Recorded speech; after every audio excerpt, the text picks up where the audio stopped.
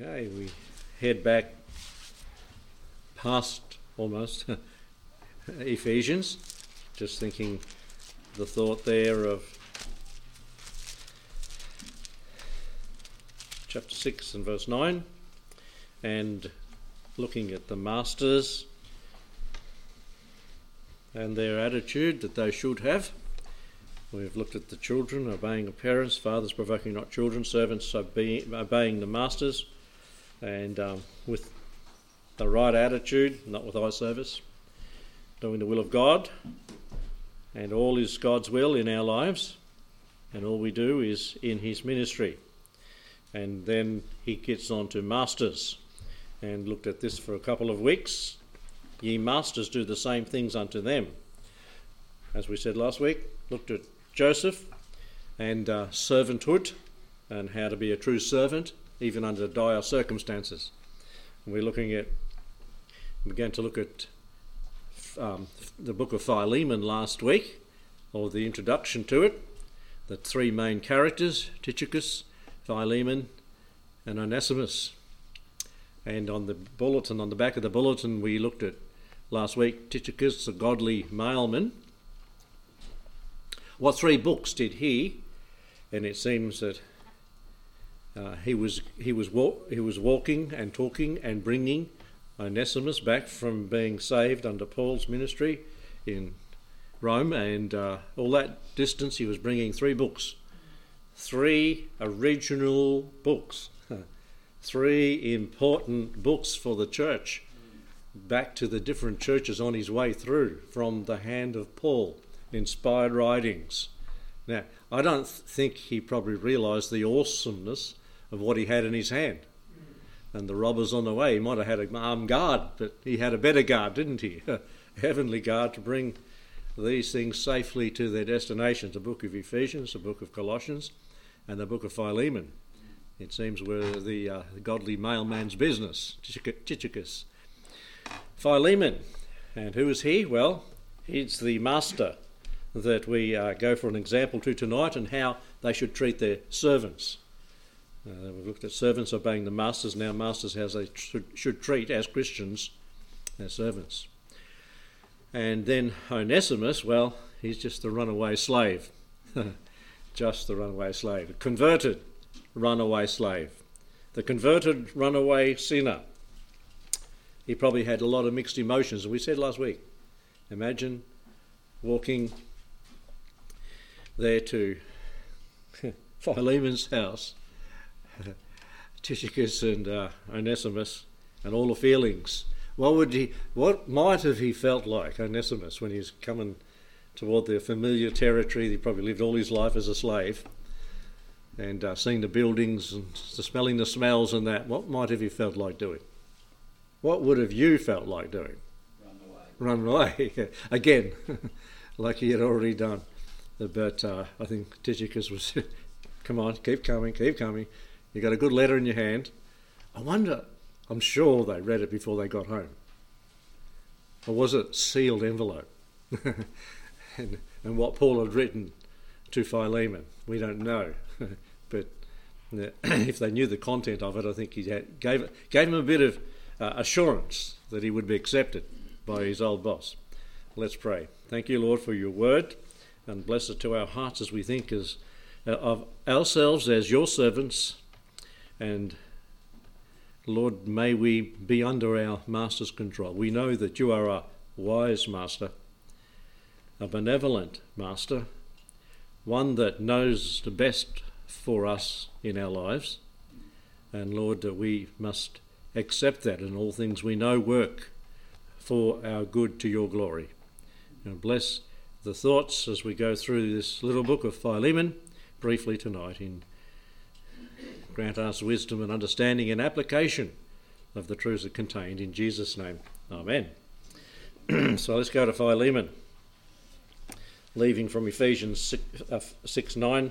Masters, do the same things unto them, forbearing threatenings. We've looked at this, knowing that your master also is in heaven, neither is there any respect of persons with him. And so we always should get our prime example from the Lord in situations we face. How does he treat us? supreme God of the universe. How does he treat us?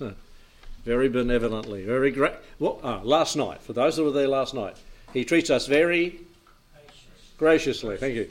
And the word in the Old Testament, very mercifully. Yeah, and the different, very long suffering in his long suffering toward us. That was a summary of the three last lessons, I think. Okay, we go to Philemon. Yep. Paul, a prisoner of Jesus Christ, and Timothy, our brother, unto Philemon, our dearly beloved fellow labourer, and to our beloved Apphia and Archippus, our fellow soldier, and to all the church in thy house, grace to you and peace from God our Father and from the Lord Jesus Christ. And so we have Paul's appreciation for Philemon in these and the next 4 verses down to verse 7. And we see from these verses, and we're just briefly going over it to get the picture of, and to get to the point of the master's attitude toward the slave or the servant. Philemon is a family man. We see that in the first 3 verses. His wife is named Apphia. His son's name is Archippus. How well did Paul know these people? Very well. Very well. He knew them well. They were saved through him being there and living in their house. So he knew the rooms, he knew the kitchen, he knew what they cooked, he knew them. And so his appreciation and praise is given for Philemon from the apostle. He's a family man there, as it's given in the first 3 verses, the different names that are given, and grace and peace from God our Father and the Lord Jesus Christ. Philemon also is a faithful man. Verse 4 and 5, I thank God, he said, making mention of thee always in my prayers. Now, I think if Paul said that, he would have been what? Doing it. How often do we say, I'll pray for you, and we fail, and we get to the end of the day, I forgot to pray that person I promised to pray for. And Paul had many people from across the known world on his heart. The burden of all the churches, he said that in one scripture. So Paul gives thanks for Philemon's faith, doesn't he? A faithful man. The just shall live by faith, it says in scripture, or in Hebrews 11:6, without faith it's impossible to please him. He that cometh to God must believe that he is, and a rewarder of those that diligently seek him. So Philemon had come from unsaved, heathen background to faith in the Lord Jesus Christ, and Paul remembers that. Philemon is a faithful man, and it's required of stewards that a man be found faithful. It seems the church was in his house. He was committed. It was costing him to be a Christian. What does it cost you and I to be a Christian? It tells how deep our faith is often, how much the Lord can trust us with. And often there are, as we discovered last night, there won't be all blessings. Often, or more often than not, the trials and tribulations will come to those that are faithful in the Lord to make them and help us to grow. So he's a family man, as his wife is introduced and his son is introduced. He's a faithful man, as Paul gave thanks for him there, hearing of thy love and faith in verse 5, which thou hast toward the Lord Jesus and toward all the saints. Love and faith toward them. And then he's a fruitful man, verses 6 and 7, that the communication of thy faith may become effectual by the acknowledging of every good thing which is in you in Christ Jesus. He befriended and encouraged both Paul and many other believers. He was a fruitful man in ministry. And often that word, the third word there, that thy communication, or the communication of thy faith, it's more than we think of communicating with one another, talking about things. But this sort of communication is mentioned elsewhere, I think, in Scripture as another sort. What is that communication, or could it be? Daily living. Yeah, daily living. And giving, did you say? Well, daily living. And giving. giving. If the church is in your house, you're given. And you're given a lot more than others think or know about. And a communicating of one's goods and service to other people. Communication. It's used in Scripture in 2 Corinthians 8, verses 1 to 6 and verses 11 to 15 about those giving there of their substance to others, communicating with them, giving, helping out. And so he did this. He was a fruitful man in that he befriended, encouraged and helped other believers. So that's the appreciation and praise for Philemon. And Philemon, if you're a suspicious person, what might Philemon, if he was a suspicious person, what might have Philemon already been thinking, because he's eyeballing Onesimus up already? Paul is buttering him up. As I see, he's getting ready to hit home something here, because this guy has turned up and he can be killed as a servant for running away as he did. So there's something coming in the latter as he reads down quickly. And there's the appeal and plea now for Onesimus, as verse 8 through to 17. First of all, Paul said, "Forgive him for your own sake. Wherefore, though I might be much bold in Christ to enjoin thee that which is convenient, yet for love's sake I rather beseech thee, being such a one as Paul, the aged." How old was Paul? In his 60s, early 60s. He died in his 60s.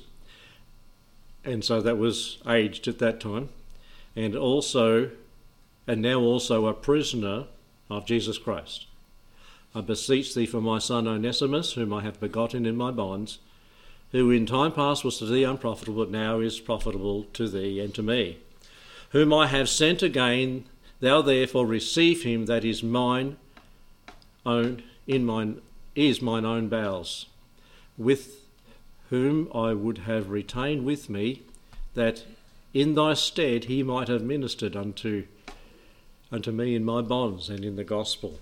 And so just going through a few thoughts here in verses 8 and 10, show kindness to Onesimus. Just turn back to Ephesians chapter 4 and verse 32. Things change when one becomes a Christian. Attitudes toward others change when we're saved. The love of the Lord is in our hearts. Ephesians 4:32. And be ye kind one to another, tender-hearted, forgiving one another, even as God for Christ's sake hath forgiven you. Now remember, this Ephesians was penned about the same time as, was handed and taken and distributed to the churches the same time as Philemon was. And that's in Ephesians. So this is running through Paul's mind and heart at this time. And it's taken quite a lot. It does in each of our lives. It takes a lot to soften us up as Christians to become mature and to be that way. Many times, or most times, we're young and brash. And it takes some hard knocks to temper us and to bring us to usefulness, or better usefulness, you might say. And I think this is what Paul has reached, and he's encouraging Philemon to be of the same mind. Show kindness to Onesimus. You've got every right to do what legally you can, but don't do that. I beseech thee for my son. My son. Now, when Paul had said that, Philemon's pretty well, can't do anything to harm this man. He's Paul's son in the faith. Onesimus hasn't been of much use to you in verse 11 in the past, but now he's very useful to both of us, your son and my son. He's not profitable, but he's profitable for you and me at this time. He's now a saved individual. It's a bit like 2 Timothy 4:11, John Mark, where John Mark was as Paul saw it, of no value. He took off when the going got tough. Forget it. But later, he said he is profitable. he is profitable. And so here Onesimus had become profitable to both of these men of God, Paul and Philemon. And so he is of much use. I really wanted to keep him here, Paul said, while I'm in these chains, and that would have been a great blessing, someone to be able to run errands and to and fro and run to the mail or whatever, get goods that Paul might need in prison, but he'd sent him back knowing it was the right thing to do. Hard thing to do for Paul, but the right thing to do. I didn't want to do anything without your consent, as he said in verses 12 and through to 14 there. Whom I have sent again, thou therefore receive him that is mine own bowels, whom I would have retained with me, that in thy stead he might have ministered unto me in the bonds of the gospel. But without thy mind would I do nothing, that thy benefit should not be, as it were, of necessity, but willingly. I like that. I like that. How much do we defer to another person's decision? Or how much do we jump in and say, this is the decision, I'm going to say it's right, and that's it?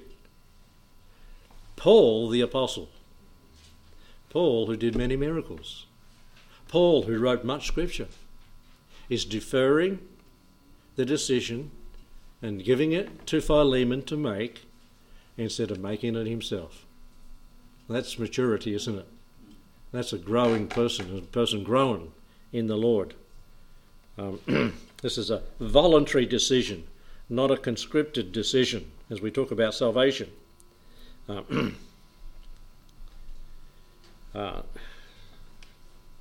We ought to consider, we ought to consult, but not conscript and force people into a decision that's against their will. How a man convinced against his will is of the same opinion still. And Philemon is not against your will. I've sent him home. You can do what you think, but this is what I think. Now, there was a bit of pressure was turned up on Philemon by Paul, wasn't it? But he's making an appeal for Onesimus here, the runaway slave, without their consent. And I think that's good for a local church too, without the consent. I mean, do it with the consent, not without the consent. I'm not going to do anything without your consent in the church there that's in your house, knowing that you will do the right thing. Onesimus run away in verse 15 for a little while so you could have him back forever. Providence. He run away, and who did he run into? In prison. Paul. How that meeting happens, we don't know, but it happened and it's for eternity now. He's run away that you could have him back forever. I've written down here, oh, to live above, and you know it, with saints we love, that will be glory. But to live below with saints we know, oh, well, that's a different story. But it shouldn't be. It should be a growing relationship, as Paul is encouraging Philemon, the master, to do justice by his slave. There's so many things that could enter into here, so many things we could think about how we should treat one another. Remember, he's the master, Philemon, and Onesimus the slave. So forgive him for your own sake. Forgive him for his sake, in verse 16. Not now as a servant, but above a servant, a brother beloved, especially to me. But how much more unto thee, both in the flesh and in the Lord. See, once you become a Christian, you're brothers. Brother beloved, as it reads here. So forgive him for his sake. He's a brother in Christ. Brotherly love. I've got about 4 references written down there we haven't got time to look at. Forgive him for his sake. Brothers and sisters in Christ,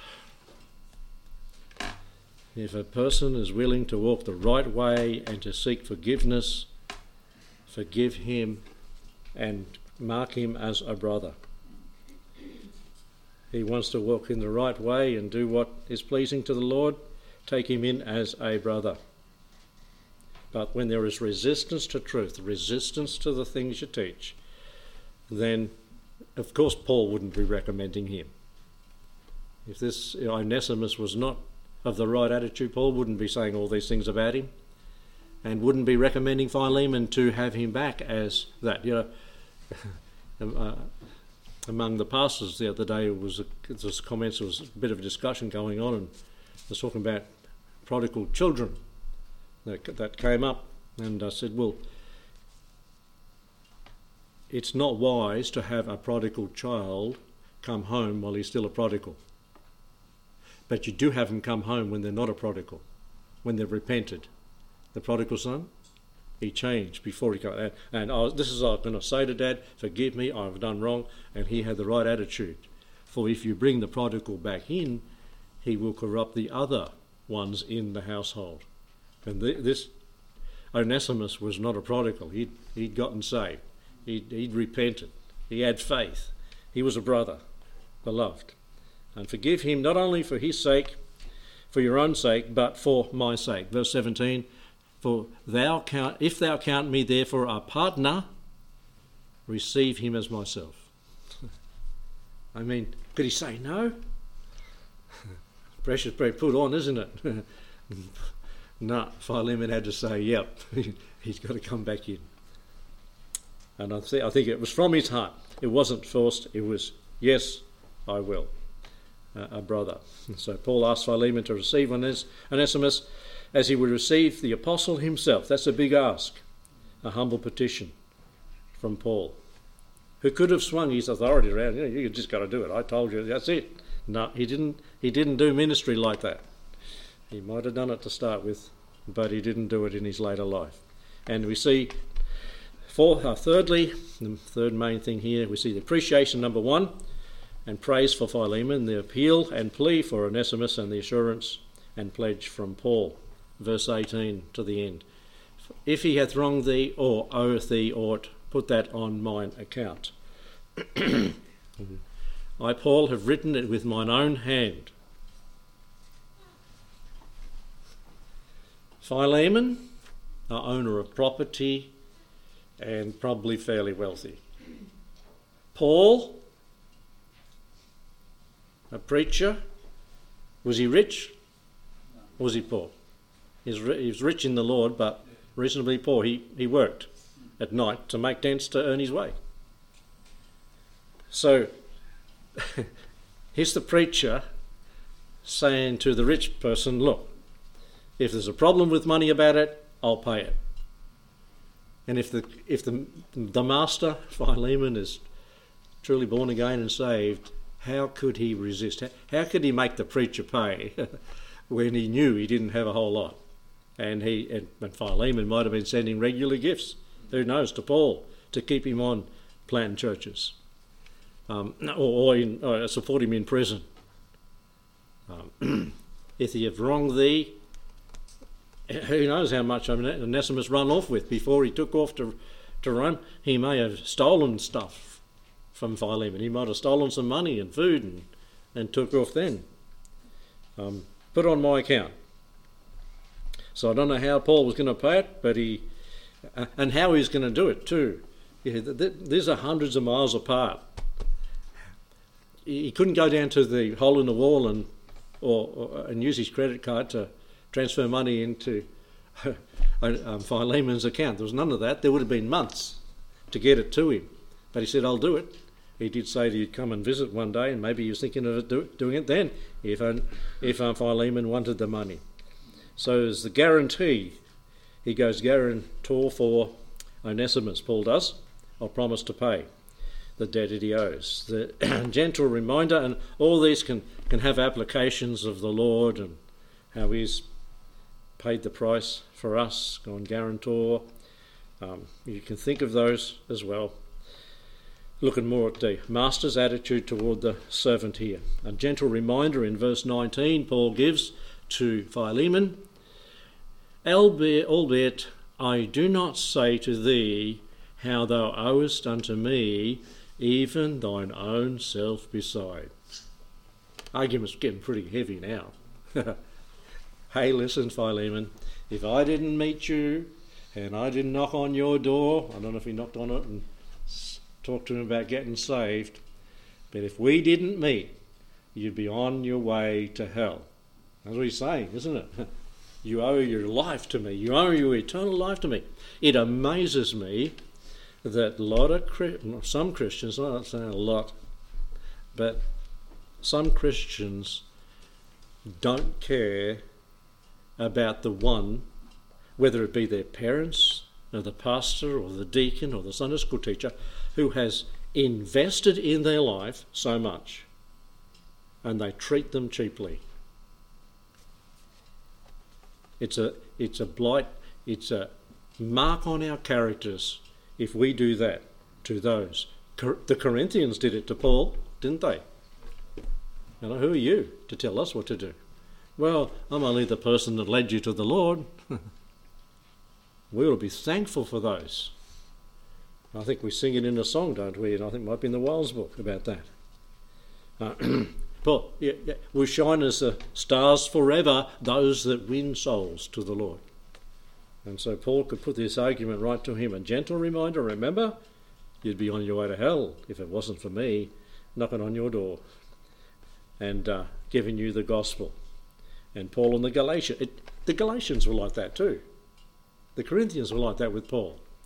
Paul said, you would have plucked out your eyes and given them to me. What's gone wrong? What's happened? Is it because I'm telling you the truth and you don't like it? And your response is, get nasty with me? That's what Paul said. Hey, it happens in ministry. And I'm amazed that people do it. They're not thinking, well, they're not Christians in that response. And the guest room, verse we read on, yea, brother, let me have joy of thee in the Lord, refresh my bowels in the Lord, having confidence in thy obedience. You know, I know you'll do what I've said. I wrote unto thee knowing that thou wilt also do this, and more than I say. You'll go over and beyond. But withal, prepare me also a lodging, for I trust that through your prayers I shall be given to you. In other words, get out of prison. So he's saying, prepare a room, I'm coming past again. And we can have sweet fellowship. And can you imagine if that happened again, and Paul went to Philemon's house, and Onesimus was there as a servant, and they're all gathered in the lounge room, if they had one. No, on the rooftop, that'll be better in those days. And they had one big, happy fellowship. I pray that it worked out like that. I think it did. That there would have been a great time of rejoicing. That's masters and servants. Hey, we wouldn't need unions, would we, if it was like this? We wouldn't need someone to plead our case in some court or industrial thing. And there won't be that sort of thing in the millennium. There won't be need of that sort of thing. Because they'll do it from the heart. They'll do it because they want to do it. They'll do it to please God. Any thoughts on Philemon? That's a real quick, brief one. But just looking at masters and servants. So if you ever become the boss someday, remember when you were a servant and how you like to be treated. Remember Philemon and how Paul instructed him to react to this runaway slave.